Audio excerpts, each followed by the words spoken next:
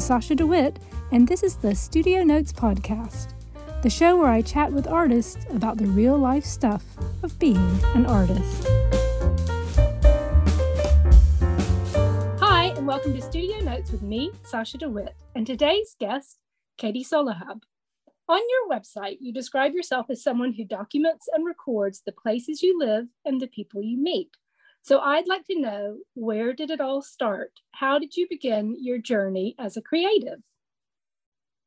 So let me think about that. It's one of those questions when people say, when did you start being an artist? And I think, well, I always was, always did. So I don't think I have an epiphany moment of that's when I started. But when I was a young child, I drew everything that fascinated me. So I did the horses thing, but also what I remember is drawing wildflowers. I'd pick wildflowers and draw flowers. So that was perhaps the beginning moment of me recording things of my everyday life. And yeah, that's quite a nice memory there, recording the things around me. And then as I grew older, I remember just loving still life, just drawing things that I could see in front of me.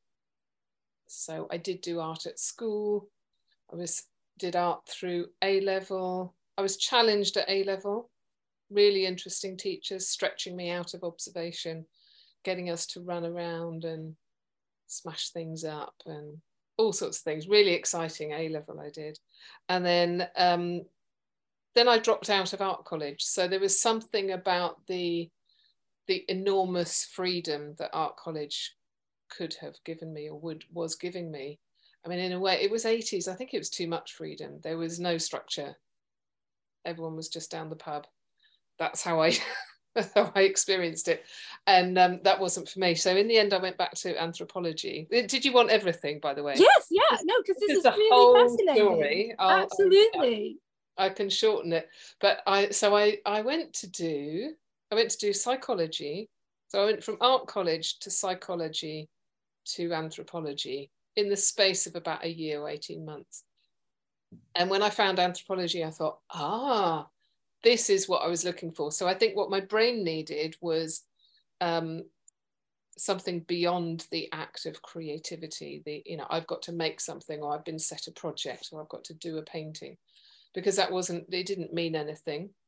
And anthropology was like, I knew the world didn't have to think, or everyone thought the same way. And here I am studying cultures where time is different, where the relationship to the land is different, where even the way people are named is different. Those are the significant things. Like if somebody doesn't even have a name, or their name is attached to what they do, that's a very different thing to our kind of identity of like, this is me. So I was fascinated by the way different cultures think and therefore different people think. And also to some extent that allowed me to think about the role of the artist. I did do an essay on shamanic. Can't remember the title, but it's about shamanism, the role of the artist in Western culture and shamanism in other cultures. So I had a kind of yearning for that deeper connection of like, well, what are we artists for? So when I finished my degree, I had one of those, that's probably is my epiphany moment, when I had to decide. I was unemployed for quite a long time, and I had a job offer in care work, which I knew I could do. I'd done some before, but my friends, I remember, said, don't do it, you'll never get out. So it was a job in care work, an MA in anthropology in London, or a part-time foundation in Worthing. And I chose the part-time foundation. And as soon as I did that, I knew there was no turning back. So that was me kind of finding the right time for me to do my art practice and dedicate my time to it. And I think by then I felt like a mature student, all of 24 probably. And I could focus on the project. or, you know, focus on the on personal development. I was more confident, but, you know, focus on my own personal development and exploring my creative practice rather than pleasing the teacher, or what am I supposed to be doing. Now that I am a teacher, I can see it in other students when they come to a class and they're more worried about what I, the teacher, am thinking. And my job as the teacher is to get them to think, no, you know, what is it you want to do? And I think at 18, I didn't have that confidence to find what is it that really fascinates me, regardless of what the teachers wanted. So yeah, that was my turning point. And then it was always still, in fact, yeah, it was at foundation, my tutors told me still life is boring. And so I thought, right, sod you, I'm going to do still life till it's done to death. So I spent a year and a half just doing objects and putting objects in boxes, putting objects on the wall, making sculptures of objects, drawing objects, painting objects, and absolutely loved it. Putting objects in matchboxes or making objects to fit in matchboxes. So it was always about the object in a space. And it seemed like quite a natural progression from there to go into the interior space of a room, because if you're drawing an object on the table, to me, it was always connected to the room. If we did life drawing, it was always connected to the room. Why are we drawing a naked person? It's always connected to the room. So I guess, again, that comes back to that anthropology. It's always connected to a bigger picture. So I would draw, I started drawing still life just around my house. Objects, stories started coming into my work. And actually off the page altogether, by the time I was doing HND, which I did after my foundation, had little breaks in between, I was coming off the page altogether, onto the walls, into performance, and sometimes slightly obsessively recording things. I like dates of things. I like to do things in certain orders. And because I think once I start something, there's the thing that keeps me going is that momentum and that structure. Otherwise, it's too big and enormous. So if one of my constant little notes to myself will be something like, I want to paint everything. And it's just too big. So a room is a contained start for that. A matchbox is even better. Yeah, so that's how I began that process of documenting and recording. And I still think, although the statement that you read out was probably written quite a long time ago, and every time I think, oh, do I need to update it? But I think, no, it is, for me, it is about recording. It's recording my existence and my passage through life. So it might be still life, it might be interiors. And then I became known as, you know, I paint or draw and paint in historic houses. And I kind of thought that might be it. That's my niche and that's what I will do. And it's really interesting to find that was really to do with the stories and the people and the connections that I made.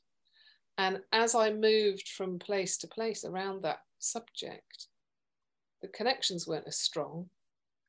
And the whole project sort of faded out. And I questioned what was going on.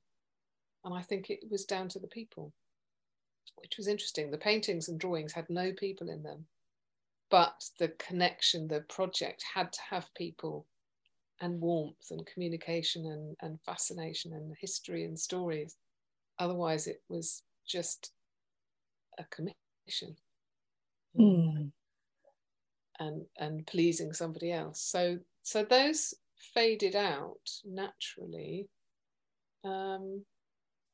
But that's still one of my loves, is if I go to a place, or I still have that urge. I want to paint everything. I want to record my own home.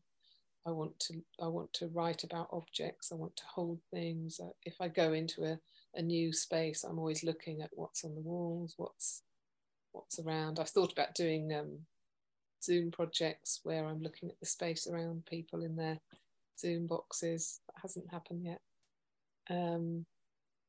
So that is always there. And then much more recently, the human connection has possibly taken over or come out to the forefront through the Swimmers Project, which seemed like a completely, at first it seemed completely new and unexpected and not part of my practice. And why am I suddenly doing portraits of people? I'd avoided people. I did life drawing. I was a life model, and I just thought the whole process was pointless.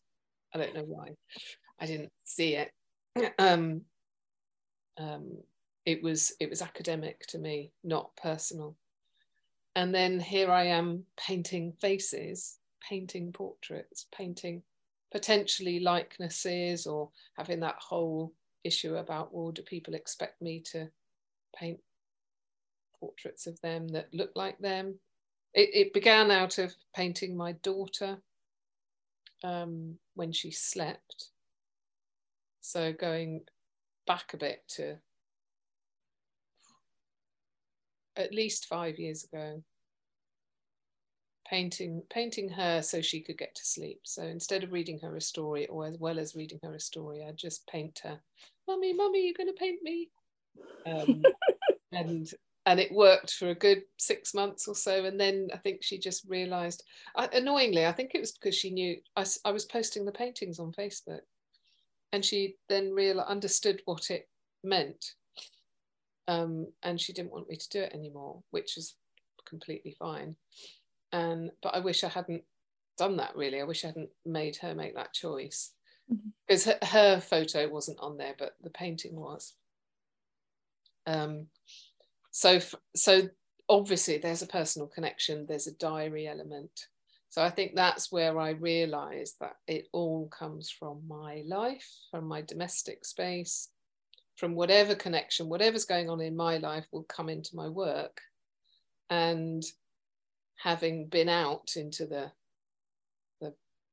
historic houses for quite a long time, suddenly I was back in the domestic space, but it's still all the same thing. It's just recording what's in front of me, recording my daily routines, recording rituals. And so from when she didn't want me to paint her anymore, I started painting myself. And that came after swimming. So again, the swimming was there was no intention to let's do a project about swimming. It was simply, this is what I do every day. And as I started to swim more and more into the winter, so it was probably at the time when I was first able to, again, with my daughter growing up, she could get to school by herself. I could join the group that swam at 8 o'clock every morning. And I'd look at myself when I got home, there's a mirror at the top of the stairs, and I think, blimey, you look different. You just come up the stairs and look in the mirror and think, wow, you look completely different. So I started painting myself, and I only did it a few times, maybe spread over a year. Through the winter, I did it a few times. And it didn't become a bigger project until I'd started painting other people. So then the two went side by side. Currently now, I've been painting myself after a daily swim for over 2 years. And the swimmers, the other swimmers that I painted, I did as again, just a natural spin-off from me painting myself. I think especially in the winter, I get a bit blue. And I remember asking one of the swimmers to come back for a cup of tea, and, oh, why don't I paint you? That was it. I'd missed a birthday of his. Why don't I paint you and give you a painting? And as we sat and had a cup of tea in my kitchen, I thought, wow, this is brilliant. This is turning my own personal private practice into a chance to interact, into something I'd never expected to be doing, painting portraits. So he was the first one, Phil, and I've since painted him about 4 times. And that was in my kitchen. Then I thought, this is brilliant. I'll invite some more people. I got microphones. I started videoing. Well, this is a great project. And people would come back, about 20 people You'd come back to my studio. It was upstairs at the time, so it was warm enough. You'd have a cup of tea and I'd paint them and have a conversation and video it. So again, recording. And then, just as I was thinking, what a brilliant project this will make, COVID came. Couldn't even meet outside, certainly couldn't meet inside. So, but also at the same time, everybody started outdoor swimming. It was like ballooning and phenomenal. So I just thought, I've got to do this. I have to do it. I have to find a way. So I spent whatever time of lockdown pondering and then thinking, and then eventually writing a funding application, which meant by spring of 2021. So having started in the winter of 1920, not 1920, but 2019, 2020. Yeah, 100 years ago. So I did, 2021. I got the application in and got the funding to start in February, March 2021. And I'd really wanted it to be a winter project. And thankfully that spring, it was bloody cold all the way through. I think my first portrait was at the end of February. It was really cold through March and April. So I got a bulk of the people. I did 3 or 4 or 5 people a week. And it was just amazing. And it was about, I thought how odd that somebody who in some way I'm late for everything. I don't like diary appointments. I find it difficult to manage. And I don't paint portraits. And in my head, I'm not very sociable. But actually the fact is, that's my job. I teach and I communicate, and I can keep a diary and I can keep appointments if it's work. So it was really fascinating. I turned it into work. This is serious. I'm being paid because I've got the funding, and it was extraordinary to turn it into something, and it became bigger and bigger and bigger because I would record the conversations with people. And so, and again, it's anthropology. I'm doing a study of people and why they swim and who they are and how we're connected and how we're different. So it was, really, really fascinating. And I did that through most of 2021. And now I'm back to just painting myself. And I have all of this data and documentation from the Immersed project. That was me talking to other people and swimming with them. That I have all this data and documentation that I think there's still more in there, or there's more project that I could do, choosing particular people or places to swim. I could travel and meet people through that project. So there was it's bigger than I imagined. And there was something I was going to say about that I can't remember. Yes, because of COVID, we couldn't meet indoors, which meant that we had to meet on the beach. And I thought, this isn't going to work. This is not going to work. It's going to be too cold. But actually that made the whole project. So we would swim together, dress, sit together. I would paint and we'd be recorded, filmed and audio. And I would paint. And the whole thing about a lot of what I'm recognizing in my work, going back to timekeeping and scheduling, is that I really enjoy the urgency of painting under pressure. So left to my own devices, my head can get in the way and think, what's the point of all of this? But if you're sitting on the beach, freezing cold, somebody has offered their time and spirit to join you in this project, and you're sitting there feeling sorry for yourself as an artist, it's not good. So I had to be really, I mean, I would share those insecurities as well, but I also had to be really just committed. You know, I never stopped. I never threw any away. I never gave up. Some of them were really quick, and but about halfway through the project, I realized it was better for me also to do one where I was seriously studying their face and being quite self-critical and worrying about, well, what will they think? And then I'd put that one down and then get another piece of paper and do a really quick one, which was always for me better. And the other thing I learned was I didn't show them the painting. So at the end of the portrait, they would hold their painting in front of them like this, but face out, so that I was photographing them holding their portrait, but they didn't get to see it. And that again was really, really vital. So there was a lot about the process of creativity, but process of vulnerability. Both of us sharing, people shared so many stories in that situation. And you can see actually by the way I'm going on about it, it was a really, really important project. And I would say since then, I kind of don't know how to follow it up. I don't know how to follow up the magic of that or something equally good. So at the moment, I'm in kind of limbo land, just with my own plodding daily accumulation of daily portraits. But it's not quite as exciting. I don't have that conversation with myself in the mirror.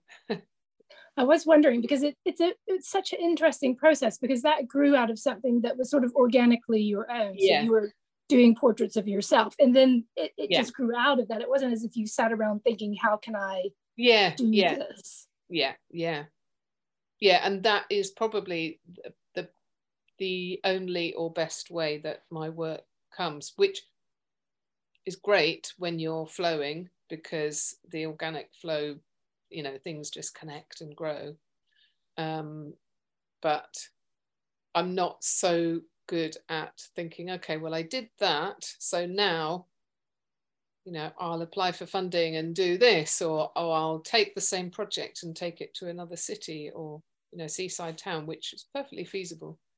But I don't really want to do it like that.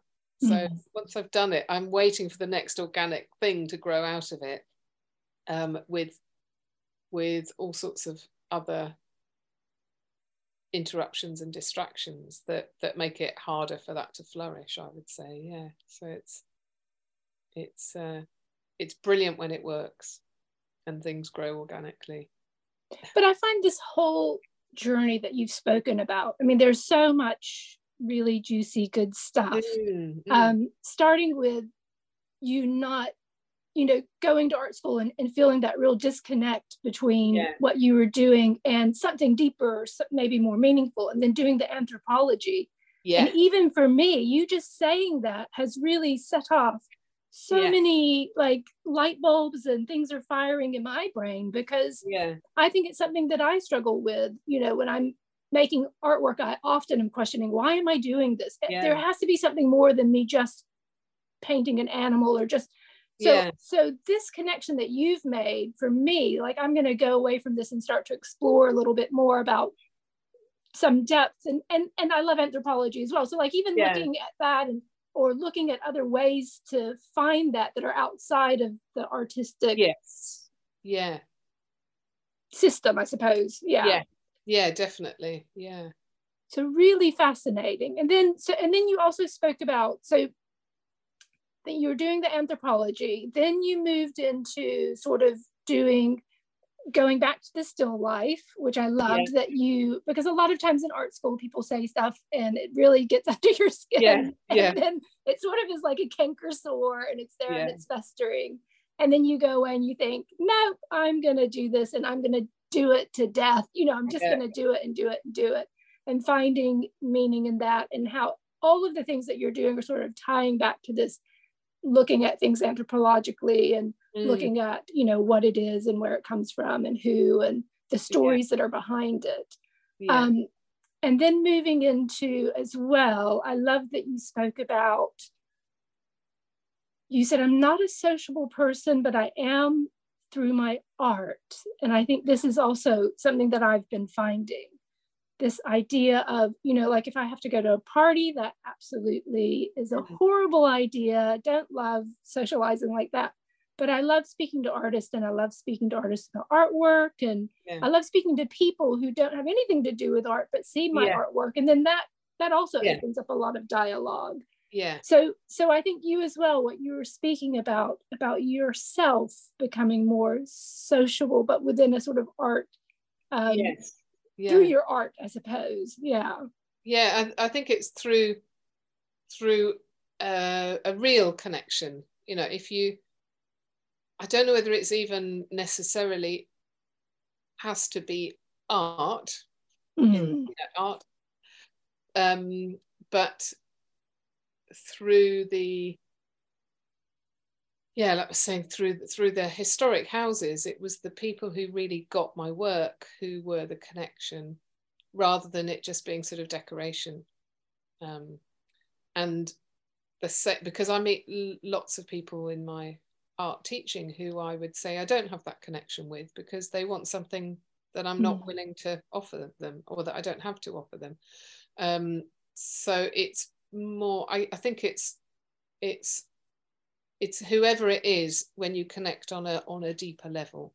And it can be, so through the swimming, I met lots of swimmers, and through that sitting down, I think it just gave us each a almost sacred space. It's a bit like confessional, it's like, or therapy. Here I am, here we are, just together. It's just us. Nobody else is listening. I am recording it, but it's just us. And we will share. It's like you asking me questions now. And as you can tell, I really like talking about. I like the I like all the connections through my own work that only come out when I'm talking. And then you say something and I'll be like, oh yeah, and I say something and you're like, oh yeah. So when you have those kind of conversations, I don't think it has to be art, but it has to be something on a deeper level that's meaningful, rather than party talk or what you do. And I even hate the question as an artist, so what do you do? And I just, at the moment, I just currently say, oh, I'm not doing anything. And to some extent that's true, but then I realize it's not true. But it's also not, I've got an exhibition, or I'm working on a series of, I work in oils, I do lino cuts or whatever. It doesn't matter what I do. And I hate that question. But it is something that I find fascinating about your work, because I have followed you for a lot of years, both on Instagram and just in life.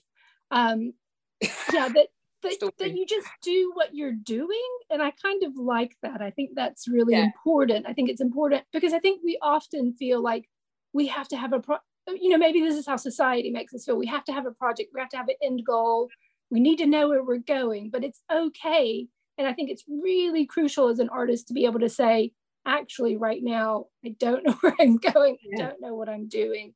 And anything that comes my way is good, It keeps you quite open to possibilities. Yeah, absolutely. And that's it. But it can also be quite, it's quite precarious and quite scary. So it's great when that organic thing grows, and you think, oh, this is easy, because all I was doing was portraits of my daughter, then it was portraits of me, and then it was portrait of Phil, and now it's a big project that I've been funded for, and then it's an exhibition on Worthing Seafront, and all of that happened. I can look back retrospectively, and I know it wasn't smooth sailing all the way through, and I know there were times when I couldn't cope or didn't know what was coming next, but I look back and think, yeah, that was a really solid project. Being in the space in between projects, when you haven't got that schedule and timetable, being self-employed, I teach for my money, so I have to figure that out. I'm a single parent, and it's like there's a lot of stuff going on that you have to. Sometimes there just isn't space for that organic growth to happen, and I just have to trust. That's the main thing, is trust and make space, stop this is very pertinent at the moment, because I've just realised was trying to cut down teaching. COVID helped cut down teaching, and then I've not even put that much back in teaching wise. So what have I filled my time with?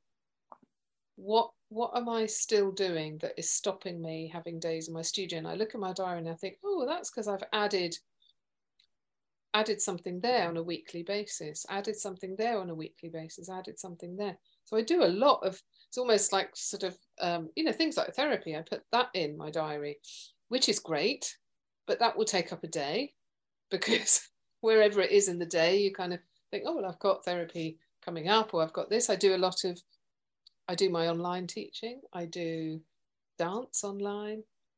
And I've just looked at my diary and I thought, all I've done is I've replaced my overdose of teaching, overload of teaching with stuff that I thought was good for me. And I really need to start taking some load off of myself, because right now I haven't got that space for that next organic thing, which, as you say, when I like to, I think what am I getting to? If my art practice has to come out of where I'm at, then what I'm thinking is, could I make anything come out of this predicament I find myself in? Could I make something that is about time and time management? Could I make something that is about the washing up? Can I make something that's about my negative thinking? What can I do? But it has to grow out of it, rather than me sitting there thinking, what's my next project? But there's definitely something around, okay, so if my work is about wherever I am, and if I've pushed myself into a corner where I feel stuck, then what might be that trigger to get out of that corner? And like you say, anthropology, you suddenly think of a different thing. I mean, currently my practice is probably being, my personal routines and practice is being dominated by meditation, which is brilliant, and it's changing how I'm teaching, certainly, and in theory I want to use it to get into my studio so that I meditate and feel into that space, but I don't make time for it. So it's like the key I think is there. I've even got it in my hand. So I think I'm trying a bit too hard to do that. And there's probably going to be something like ski jumping, or, something completely unexpected. I'm not going to do ski jumping, but it'll probably be something completely unexpected that's not the earnest, good, hardworking, meditating artist. And it's going to be something else that I stumble across under the bed or whatever. It's going to be about my tidying up. I love that. I also love it because I think you started the meditation stuff last year, or at least online you did. I think January, it was last year around January, right? Yeah.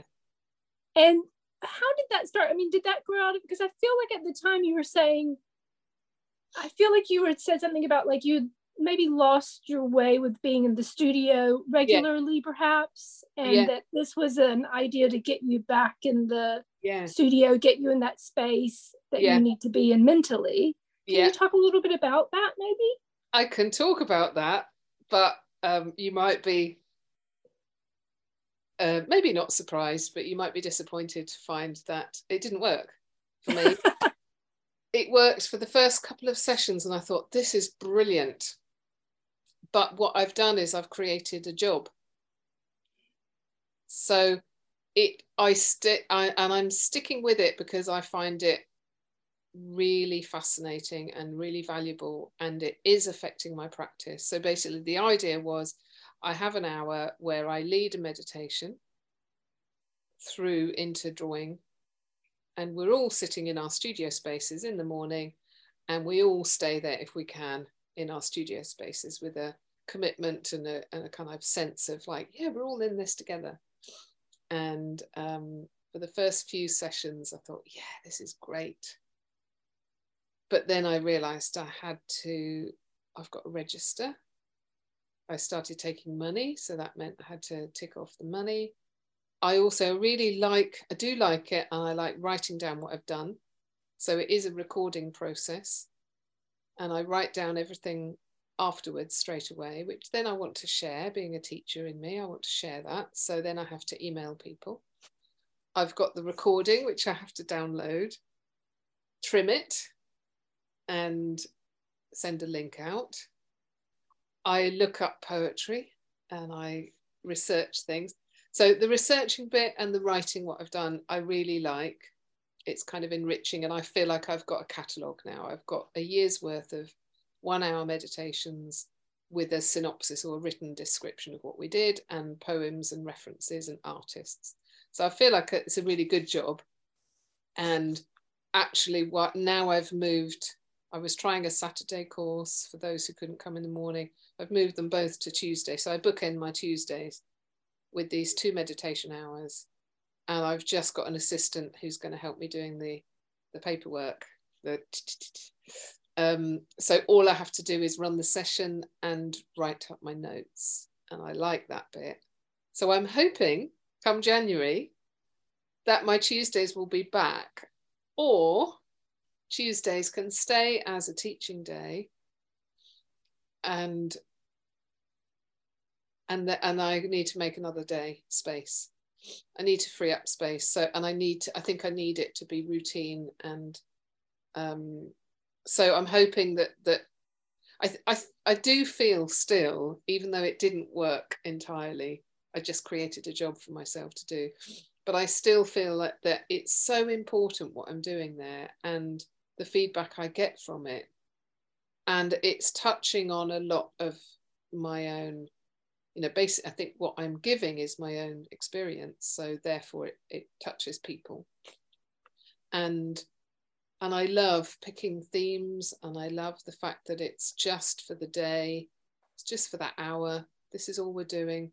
So we've been drawing a candle. Last week we drew a candle flame. Nobody looks at each other's work. Nobody shows their work. Nobody's asking me what materials to use. Nobody's talking. We're all in this space together, but we're quiet. And I find it just a fascinating way of teaching. Where you're not teaching, you're facilitating, you're providing the space, you're just it's sort of trust, and this is enough, and no preconceptions, no expectations. And wouldn't that be great to have that in your practice by yourself? And that's what I think that's why I'm in limbo, because it's like, well, if that's it, if it's as simple as that,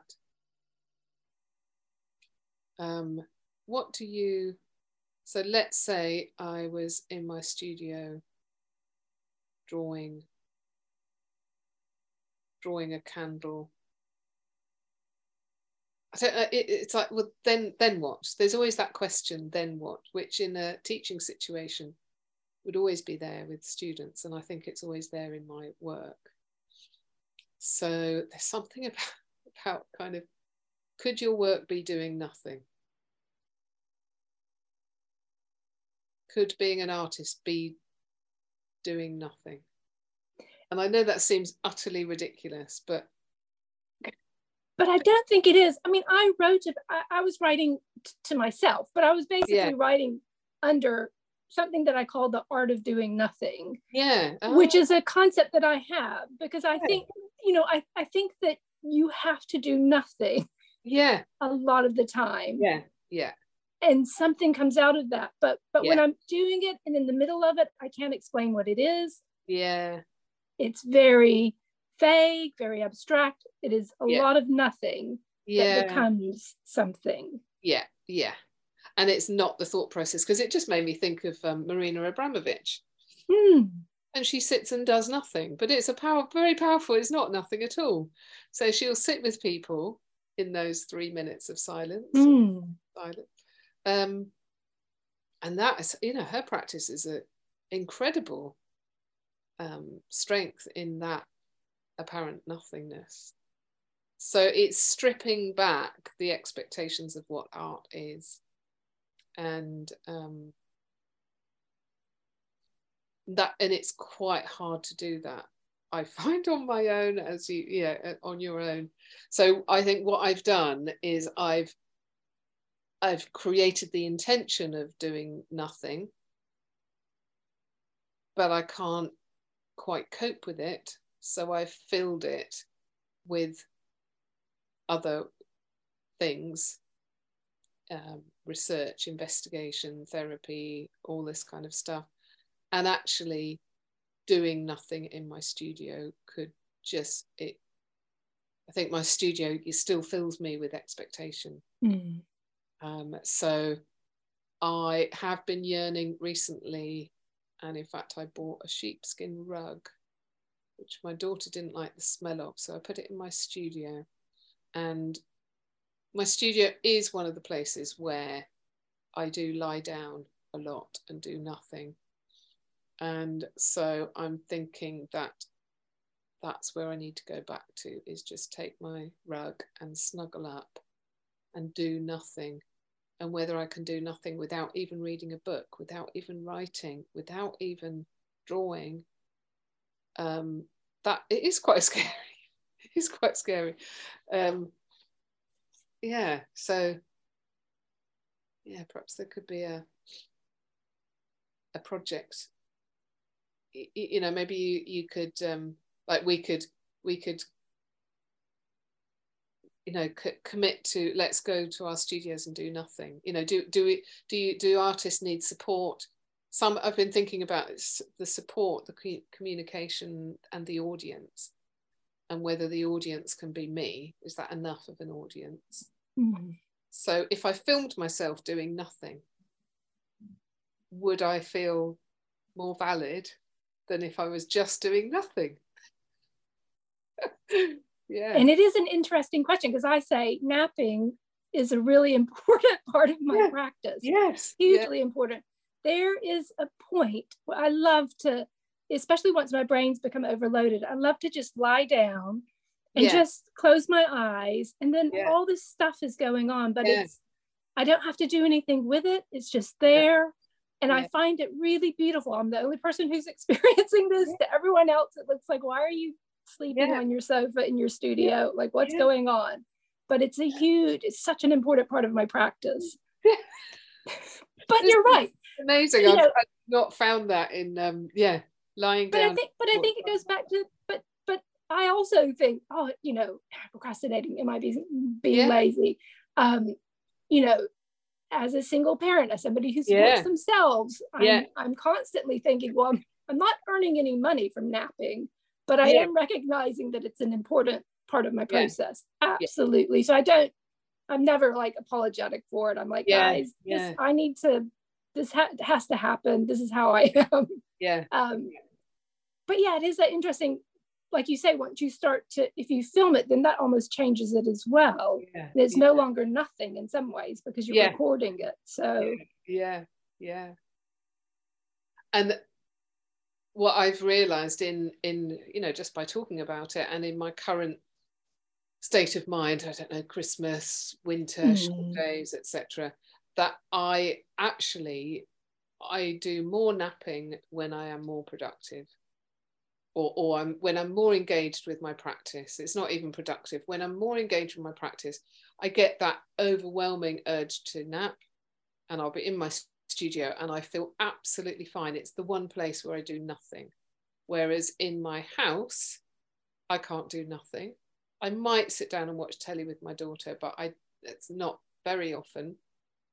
And I might go to bed early, but that's not very often. The only place I really relax is in the bath in my house. So it's almost like my creative practice, my studio practice, is telling me to, come in, lie down and do nothing, because you're safe in here. And I don't know whether it's old habits, or I'm avoiding all of that by making myself feel busy.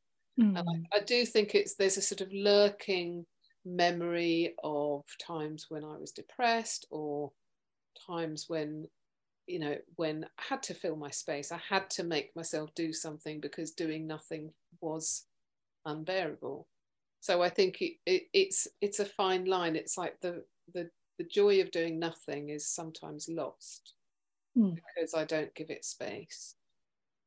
And it is my art practice that will give it space, and I'm not giving that. I'm not getting into that. So it's all part and parcel. And this is such good timing because I've just been in a real sort of like, yeah, I'm just thinking, what am I doing? And the conclusion is just start dropping things, start putting things down, and do more nothing. Yeah. And I love as well you speaking about what you're doing in your studio versus what you do at home as well, because I think creatives, you're never not creative, or it's not as if you can turn that part of yourself off. And I often think about how people use their studio space, and I love how you're speaking about your studio space as this very safe place for you.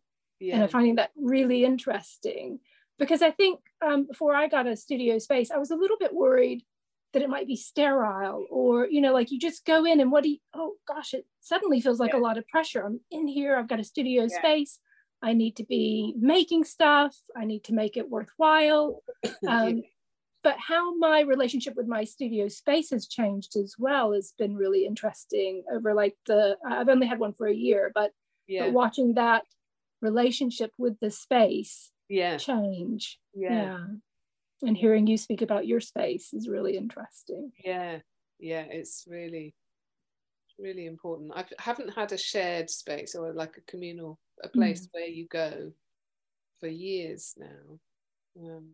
And sometimes I do think that, when it's in your garden, it's too close to home and I don't have to go there. But studio spaces, that's a massive subject, isn't it? Because where is it? Is it big enough? It's never big enough. How often do you use it? I'm never in there enough, Maybe that'll be like my next season. I'll interview people about their studio spaces and how they're using them, because I do think it's a huge topic. And for me, and even for people who maybe are doing art from home at the moment and are considering getting a studio space, it's a great exploration for them as well. And just which space you've got at home, and do you have a permanent space at home? Do you have to clear the kitchen table and get your stuff out? I think there's a book called Artists in Their Studio. Oh yes, when it photographs them, and there are really, really brilliant questions like where do you keep your paints and brushes? And there's people saying, oh well, I had this specially made, and they've got this table on wheels with a drawer under there and brushes there. And it's the questions that artists want to know. It's like, what's your system? It's like, so you see, oh, I had this custom made, or then it's stuff like, oh, I use these great pickle jars because they have really wide necks. Like for me, it's all about the peanut butter jars and the pickle jars, and I go to stores buying food with that in mind a lot of the time. It would be brilliant. So we're at the end of our time, so that's really wonderful. Thank you so much for interviewing with me today. Before we go, I know you do a few courses. You do the meditation online, and you're going to continue that. And what other teaching are you doing at the moment? I teach a lot with Emily Ball at Sea Whites, and currently I've just had amazing 2 days doing embodied drawing, getting people to work in kind of 4 meters on the floor, 4 meters up the wall of space. So a really huge space for drawing. That was amazing. And a follow on from there is going back to my original start of this conversation, how a still life is always connected with the space of the room. So I'm inventing a course called Making Room for Drawing, where people are going to be given a wooden structure, a space upon which they can attach paper, board, card, canvas, stretch onto the wall, put objects inside, light it, draw it, perform it, be in it, film it, dismantle it. That's coming up in February, Making Room for Drawing. And Sea Whites is a great studio because it's massive, and and you can do huge projects. So I'm also doing one where we're going to visit Chichester Cathedral drawing and then come back and make as big as we can drawings about the cathedral space. That's in March. Do figure painting the figure with fabrics there as well. And a couple in Brighton at the Atelier. Okay. Atelier by the Sea. I think that's going to be later in the year, sketchbooking and meditation and mark making, one-day workshops. Can't remember the third one. Oh, large gestural drawing. I love working big. I love that. I love seeing that about your work, because one of my things this year was to go bigger, and I've been looking at your work and how you just you're big anyway. So it's really nice to see that. And it gives me courage to be, yes, I can go much bigger than I've ever thought. Yes, yeah. And I'm currently thinking maybe the way around my current inertia is that I take a leaf out of the embodied drawing and just cover my studio with paper, canvas, whatever, cardboard, and just, instead of it being a thing, I just go in there and I draw on the walls. Or maybe I just draw on the walls without covering it. But, I think I just need to turn it into an environment and not a thing. And not for any purpose, just a record of every day I go in there and this is what happens. Yeah. And it becomes a record of just you doing that. Exactly. Yeah. And I think I've used that process before, but not for a long time. So it's nice. I think if it's something you've done before and you haven't visited in a while, and then you come back to it, it's always nice to see, well, where is it now when I revisit? Yeah. What I'll do is I'll include links to all of these things down in the below the podcast. So I'll include those. I'm really interested in the February one personally. I might attend. I'm like trying to budget for it at the moment because it looks amazing. There's also going to be drawing, meditation and walking in the summer. That's going to be a residential at Downs with Emily, co-teaching with her. And the other place you could mention is Westdean College. Westdean, okay. Yeah, because I do various things there. I can't remember what's coming up next. I don't do so much there. Is there one place on your website where you have your courses listed, or not? Well, interestingly, in COVID, I thought, that's it, I'm not teaching anymore. So I took out, I did a new website and made it all about my work. And so now you have to go to the About page, and there's a sort of stuck on PDF, which has got some dates, but it's all out of date now. Yeah. Basically, I mean, the drawing and meditation should be on there. The links for that are on there. And you might find the old links to Westdean, Emily Ball and Atelier by the Sea, and occasionally Hampshire Art Studios. So there'll be stuff from the old stuff, and one-off workshops I haven't yet recovered, but I might be doing some more of those myself. Okay. Nothing planned yet. All right. Well, it sounds really fascinating. I want to thank you so much for pleasure. Interviewing today. Thank you.